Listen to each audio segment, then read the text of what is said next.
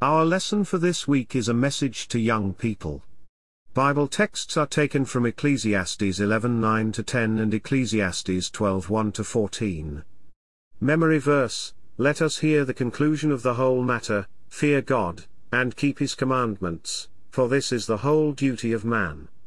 For God shall bring every work into judgment, with every secret thing, whether it be good, or whether it be evil. Ecclesiastes 12:13 and 14. Notes. Having run life's race and having experienced life's extremities, the preacher of Ecclesiastes gave this treatise to young people. Inspired by the Spirit and recorded in God's Word, the message is a guide to all young people traveling along the pathway of life. To the young? The preacher knew that if any portion of life is a happy time, it is the days of youth. During that period, life is often carefree, buoyant, and joyous. The writer did not decry this time of life, nor did he try to dissuade young people from the lawful pleasures of youth. He did not try to put old heads on young shoulders. Rejoice, O young man, in thy youth, and let thy heart cheer thee in the days of thy youth, and walk in the ways of thine heart, and in the sight of thine eyes. Can that be good advice? Can youth be trusted to that extent? As a safeguard this restraint was added, but know thou, that for all these things God will bring thee into judgment. All depends upon the goal that the young person has set his heart upon as to whether his actions can be trusted. Where your treasure is, there will your heart be also. Matthew 6:21. When a person's heart is right in the sight of God, his affections are set on things above, and his thoughts and actions are above reproach. Read Galatians 5:22-23. Thoughts of God's judgment cause the saved person no consternation, because good deeds will bring a good reward. The young person who follows sinful desires into pernicious ways has cause for concern, for his sins will come following after him to the judgment. Crossroads. The young do not travel very far along the pathway of life before they come to the crossroads of life. On the left hand stands the wide gate, big and beautiful to behold, and overlaid with the glittering gilt of many vain promises.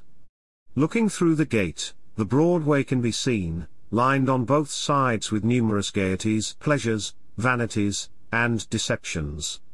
The broad way appears at first glance to be an easy way to travel, for the incline is slightly downward, requiring little energy to be expended.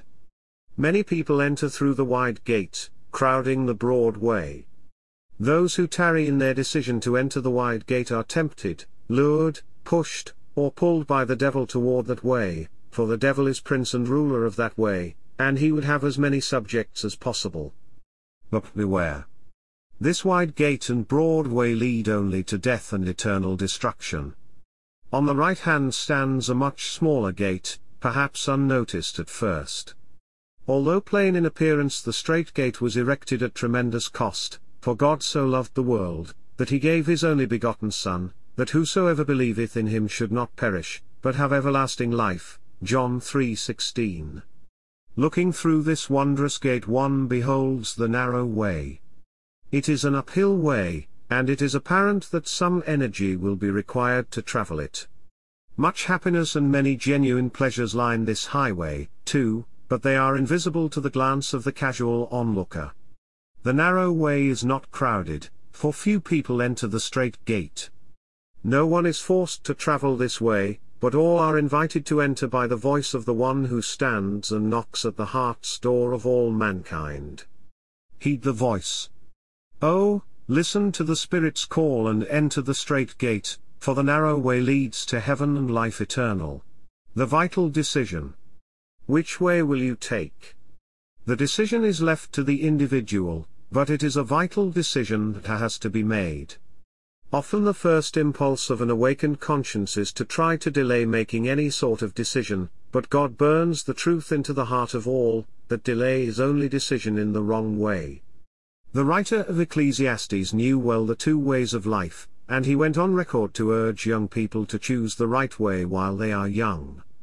Youth starts into life with a clear conscience, which, if diligently followed, will lead to God. Far too often, however, the wrong course is observed and followed. Habits soon begin to form. One deed, like the fine thread of the spider's web, draws after it another. A deed done once tends to be done twice, and the second time it becomes easier than the first time. A man makes a track with difficulty in the deep snow in the morning, but each time he travels it the track becomes a little wider and a little easier to travel. Generally speaking, the years of life from youth to 25 or 30 are the formative years, casting the pattern and characteristics for the remaining years of life. Youth is pliable and yielding, like the iron that flows from the furnace in a molten stream. In a short while, however, that iron shaped in the pattern of its mold becomes a rigid bar. In like manner the character formed by youth becomes less flexible and more difficult to bend. Godless old age. Seeing that these things are true, there is no wonder that the preacher called to the young, "Remember now thy Creator in the days of thy youth, while the evil days come not, nor the years draw nigh, when thou shalt say, I have no pleasure in them." He went on to give a symbolic word picture of the aged man who, without serving God, had lived his allotted time on earth and was waiting for death to take him out of the land of the living. No doubt this man, typical of multitudes of people, had at one time heard the call of God to righteousness, and perhaps then he purposed to serve God in a later life, but now he was beyond caring for such important matters. Every day was a cloudy day during this man's old age. There was no sun, moon, or star to brighten his sky.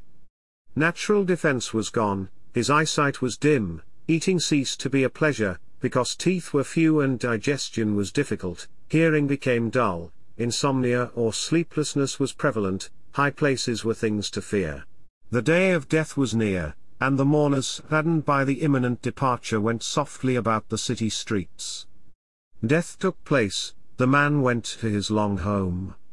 The dust returned to the earth as it was, and the spirit returned unto God who gave it, to be judged according to the works done in the body. Somehow, as one meditates upon the meaning of the preacher's words, the note of sadness and warning is detected. If the old man had sought God in his youth and served God throughout his lifetime, his last days upon earth would have ended in a happier theme. In Christ. Death with a less sinister meaning is the lesson that the Spirit seems to be trying to impress upon the heart of the young and old alike. The truth can bear repeating, that if a man lives right, he will die right, whether he be a young man or an old man. The writer, having experienced most of life's vanities and having awakened to the right conception of life's true values, desired that people live right. He taught the people knowledge, writing upright words of truth. Rightly used, the inspired word will keep a man traveling on the road to heaven, steadfast and sure in his evaluation of the truth. Among the wonderful things in the world is the aged person who has true experiential faith in Christ, Jesus. His natural forces may have abated similar to the symbolic picture, but his life is not a void. His days are brilliant with the hope of soon being with the Lord. To live is Christ, and to die is gain, Philippians 1:21. Death holds no terror for the upright. O death, where is thy sting? O grave, where is thy victory? Thanks be to God, which giveth us the victory through our Lord Jesus Christ. 1 Corinthians 15:55-57. Conclusion? This treatise is brought to a close with a very forceful personal application. Let us hear the conclusion of the whole matter: fear God, and keep his commandments, for this is the whole duty of man. Fear God, that is, honor and worship God. This is the whole duty of man, the first and chief business that man should attend unto. Whether a man be rich or poor, high or low in the estimation of men, is immaterial, for these things are a part of the passing scene. The treasures of godliness in a man's heart will last throughout eternity. To emphasize further the importance of a decision to godliness, the truth of the judgment is again stated. For God shall bring every work into judgment, with every secret thing, whether it be good, or whether it be evil. If any words would bring a man to his senses, these words should. To persist in sinning is spiritual insanity. The sane-thinking young man or young woman, sure in his knowledge of God's judgment and surely knowing the end of the wicked, can come to only one conclusion of life's true value: fear God, and keep His commandments, for this is the whole duty of man. The present time is the right time to do the right thing. The present time is the right time to begin following Jesus Christ, if that is not your present course.